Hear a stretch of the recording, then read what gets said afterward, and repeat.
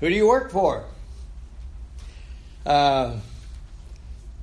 We use Ephesians 6 kind of as the springboard into this lesson. Okay?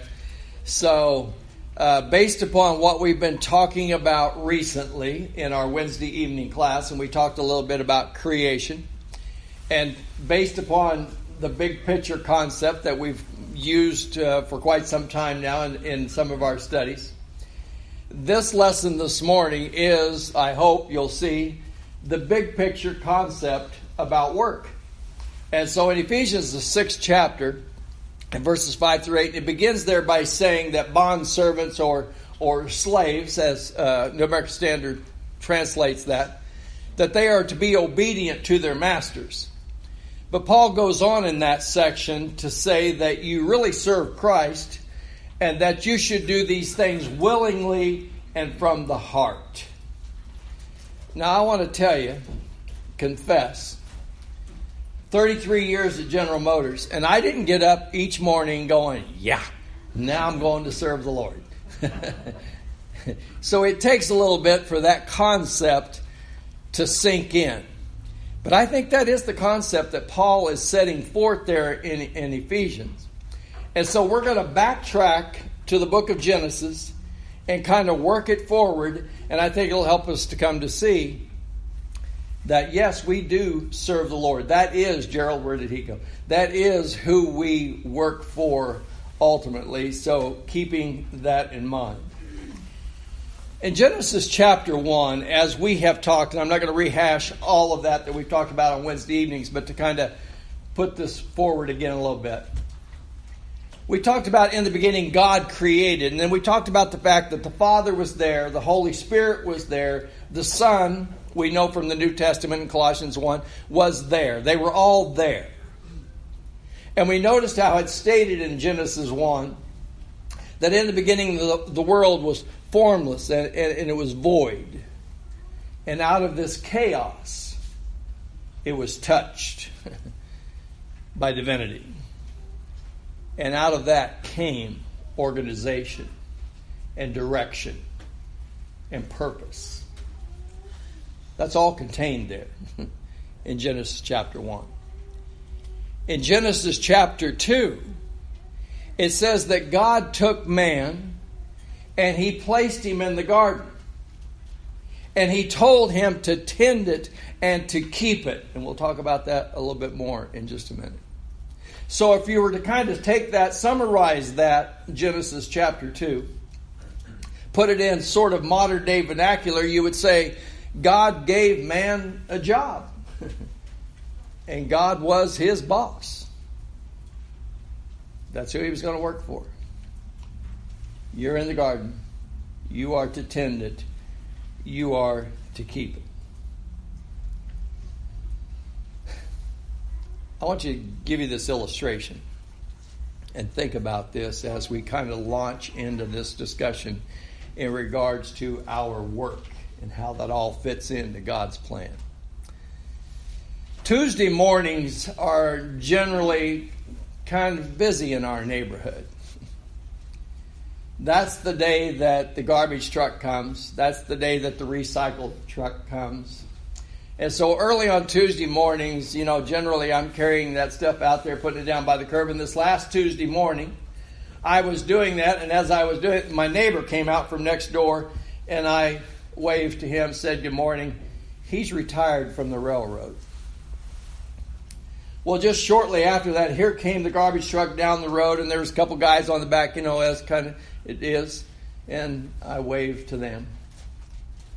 And then I hopped in the car because I was getting ready to come here. But first I went to Hy-Vee. And I headed straight to the back of the store because that's where the bakery is. I got one old-fashioned sour cream plain donut. I headed for the front of the store because that's where Starbucks is. I didn't even have to tell them because when they saw me coming, they knew what I was going to get. So I got my black coffee, and I hopped in the car, and I headed this way. Now let me ask you something. Let's suppose somebody came along, and out of those people that I sort of interacted with briefly that morning. If someone from news came along and had a microphone and stuck it in their face and said, "Tell me, how does your job impact the world?" And so I'll give you a chance also. You just think about that. How does your job impact the world? Would you have to stop and think about it for just a moment? Or would you say, well, yeah, I think my job, there's this impact? Or would you be like I was at times in the past, agreeing with the writer from old? Remember him? Where he said it's all vanity of vanities. And life under the sun is just a chasing after the wind. You ever had days like that? I think we all have. So what we need to do is we stop and give consideration to the fact that work has been a part of God's plan from the very beginning. And we'll talk about work in the beginning, and then we'll talk about knowledge and skill and connections and our work, and we'll talk about God's work. Because it's all been a part of God's plan from the very beginning. I'm going to read to you now from Genesis chapter 1 and verses 1 through 3. In the beginning, God created the heavens and the earth. The earth was without form and void, and darkness was upon the face of the deep. And the Spirit of God was hovering over the face of the waters. Then God said, "Let there be light." From the very beginning, God's a worker. You ever thought about that? God is a worker. And it says that God created and the Spirit was hovering over the darkness. And we know from the New Testament once again that Jesus was there and all things were created by Him and through Him and for Him. But whenever it talks about God created in Genesis chapter 1, it means more than just bringing something out of nothing, because as you continue to read in Genesis 1, you come to understand that it means bringing it into existence. It means organizing it, and then it means giving function to those individual pieces of that creation. There was the land, there was the waters, there was the separation of the waters. There was the sun and the moon and the stars, and as you think about each and every one of those and you read about those, they all had a purpose. They were going to function the way God intended for them to function. But that was the beginning. And that was just the beginning, because there's more. Lots more. See, because when we turn to the pages of the New Testament, Romans chapter 1 specifically, Paul says, since the creation of the world, His invisible attributes are clearly seen by those things which are made. His eternal power and Godhead. You know what that's saying? Paul says, you take a look at creation, and you understand there was intelligence that was behind this.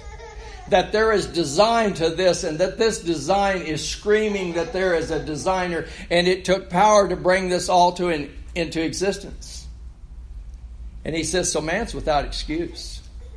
You look at this, and you can see that this design had a designer, and that this creation and the way it functions, it has purpose. You read down through Genesis 1, and it's day after day, and there is logical progression. And as you proceed from day 1 down through day 6, you will watch as it becomes increasingly complex. But it shows design, and it shows purpose, and it shows what Paul is talking about. That there's intelligence and that there was skills involved in bringing that all into being. But there's something else that we need to notice too. That yes, the Father was there. and that the Holy Spirit was there, and the Son was there. And what that's saying is that there was partnership in this work. Keep that in mind. There was cooperation in this work. And yet, there's more. Genesis chapter 1 and verse 26. That's where we've talked about where it says, and God created man and woman in his image. After his likeness, he created them, male and female. And we oftentimes think about that. We say, well, he's supposed to reflect God's nature and his attributes. But there's something else. We are also to reflect his ability to work. God has been a worker from the beginning.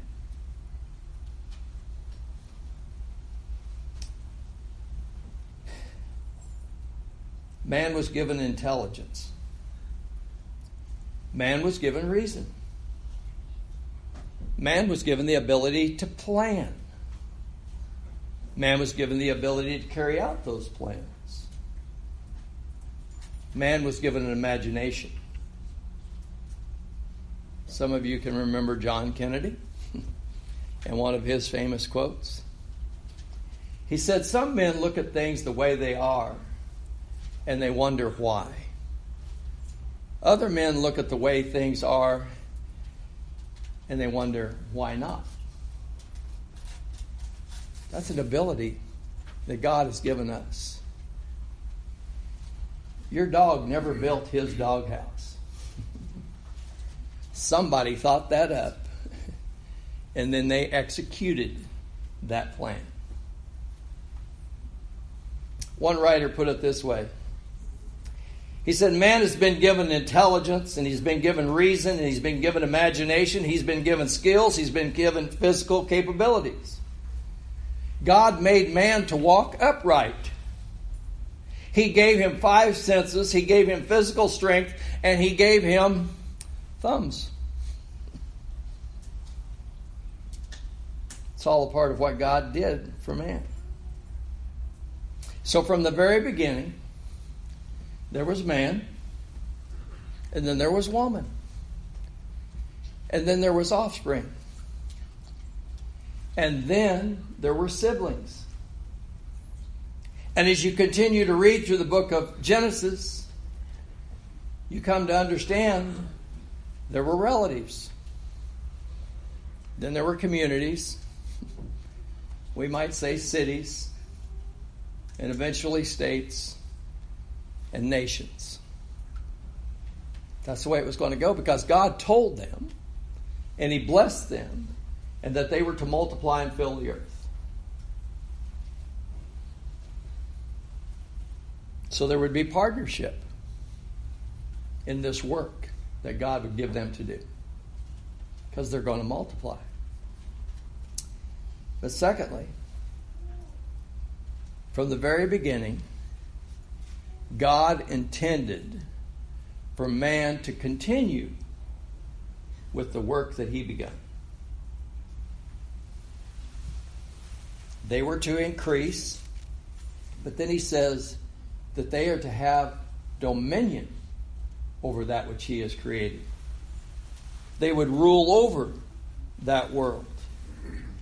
And so whenever we read from Genesis, the early chapters, that on the seventh day God rested, another writer said he rested, but he didn't quit. And that's what we got to understand. So God had a plan beyond initial creation. And man was a part of that plan. So in Genesis chapter 2 and verse 15, where it says that God took man and put him in the garden, that he was to tend it and to keep it, it's in that same chapter, Genesis chapter 2, where God brings all the animals to Abraham and tells him, Abraham. Did you catch that? Correct that recording. That's Adam. God brought all the animals to Adam and told him to name them. And man named them. But beyond that, he tamed them. And then God said he gave the plants and that they would bear seed after their kind. You know what that means? Adam, you're going to take those seeds. You're going to plant them in that ground. And you're going to get that ground to produce what you're going to need. You're going to subdue. You're going to rule over that ground. And those animals, you'll use to your benefit. And those oceans that are teeming with life, that's food. And you can harvest that food. And you know what? We think we're pretty sharp because we've come up with solar power and wind power. Well, it's been around since the beginning. And man's been using it since the beginning. In Genesis chapter 1 and chapter 2, I want you to think about this. When it says that God rested on the seventh day, creation at that point was all that it should be, but it was not all that it could be. At that point, creation was complete, but it wasn't finished. And so that's where man comes in. And his knowledge and his skills and his abilities and the connections that man is going to have. So he can do the work that God intends for him to do. Someone else said creation was phase 1 of God's plan. And God intended for mankind to use the knowledge, the skills, and connections that he had given him so he could make the world what God intended for it to be. You know, oftentimes we read from Psalms, the 19th chapter, where it says, the heavens declare the glory of God, and the firmament showeth forth his handiwork. That's celestial and terrestrial. It's all to bring glory to God. So let me ask you something. Now, what kind of work do you do? How do you make the world what God intended for it to be? Can you start to see Ephesians 6 and verse 6? That you might do God's will from the heart? Some work, let me run this by you. Some work is primarily knowledge-based. So we might think about medicine. We might think about law, education. Nowadays, communication, IT, right? Other work is skill-based. Some of it might be carpentry or manufacturing or electrical or plumbers or bakers. All kinds of blue-collar workers. And then some work involves managing those people and the connections that we have. And there's the coordinating of relationships. That's why we have HR, right? Human resources. And there's management, and there's care professions, and there's child care, and there's elder care. So let me ask you again. How many different lives, how many different occupations touch your life every day? See, Tuesday, I was already starting to think about Sunday. So when I walked outside and I saw those folks, there's the railroad, there's the sanitation workers, there's that baker, get my donut, and there's that coffee maker. Work takes all kinds of shapes and forms and expressions. from one culture to another, from one nation to another. But what we got to come to understand is work matters, because that's the way that God designed it. In Genesis chapter 1, as he finished each day, it says it was good. But when he got to the sixth day, and everything was there, and man was there, he said it was very good. So we think about God's work. See, sometimes we make distinctions. And we say, well, there's sacred work and then there's secular work. And when we make those distinctions, what we're saying is the preacher does sacred work and everybody else does secular work. Well, that's not really a distinction that God makes. The Bible makes it clear that all work, and let me qualify this, all work, unless it's illegal or immoral, all work is God's work. And so if we're helping people and helping the world to become all that God intends for it to be, then it's God's work.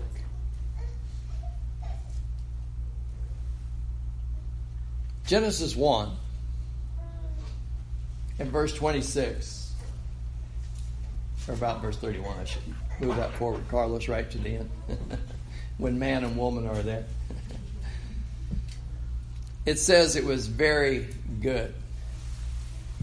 Do you know what God was saying at that point, if we could just kind of paraphrase that? What he was saying at that point is, all hands on deck. Because I'm ready to fire this thing up. And this is the way it works. And everybody's got a place.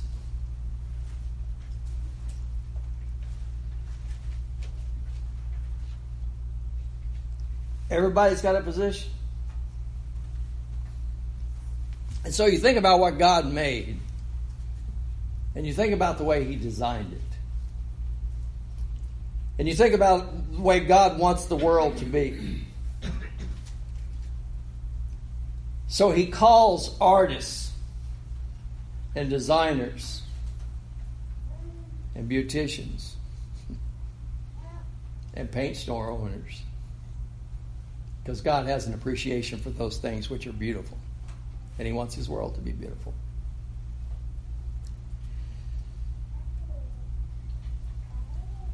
God wants his world to be healthy, so he calls physicians and nurses, nutritionists, therapists, even veterinarians. God wants children to be taken care of and loved and nurtured.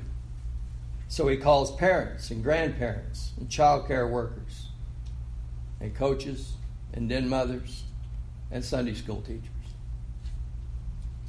God wants knowledge to increase.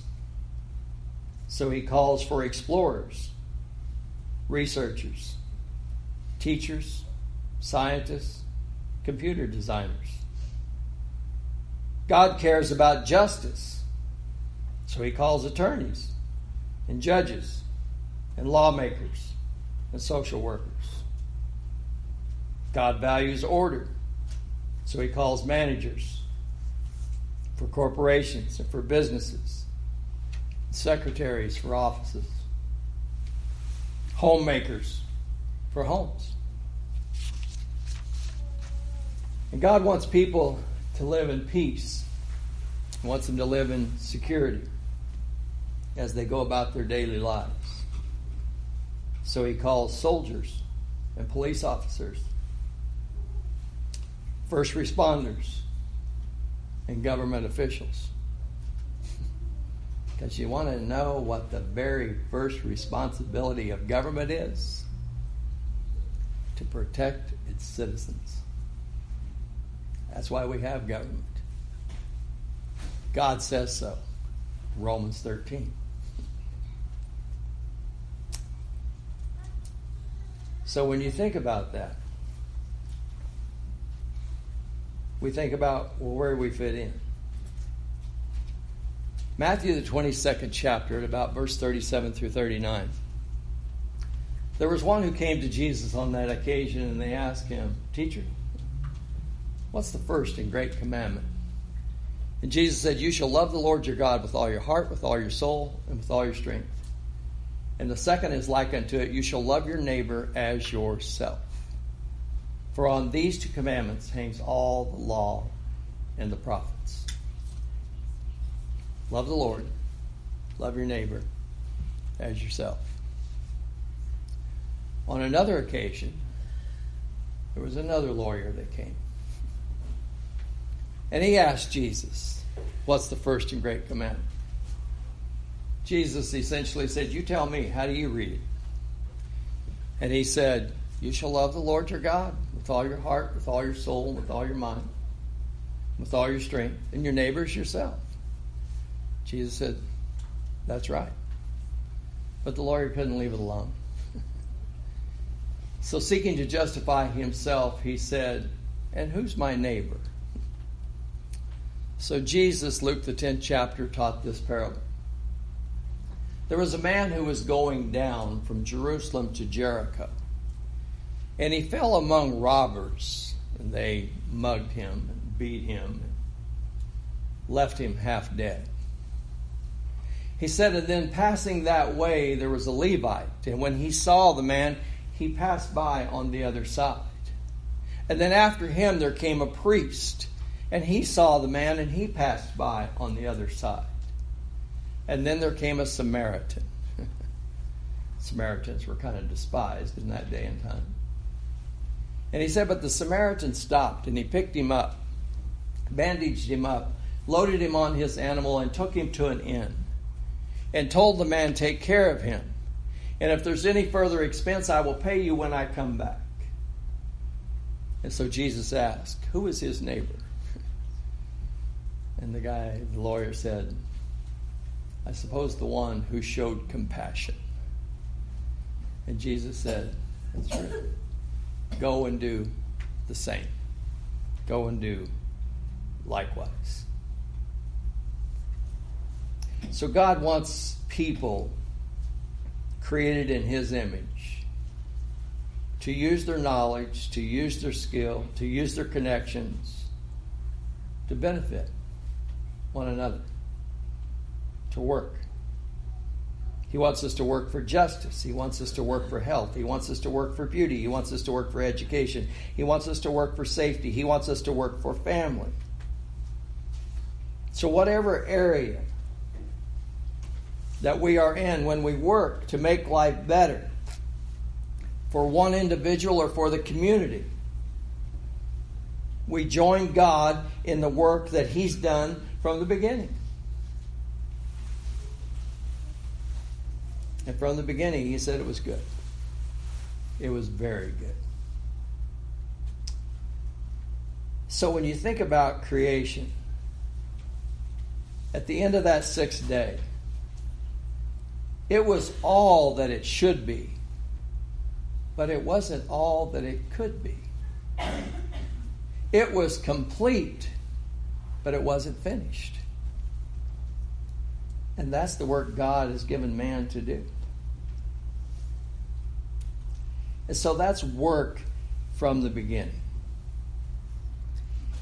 And that's why I believe Paul is explaining in Ephesians, the 6th chapter. See, because in Ephesians chapter 6, that's really a summary and an application of what he has stated from the beginning.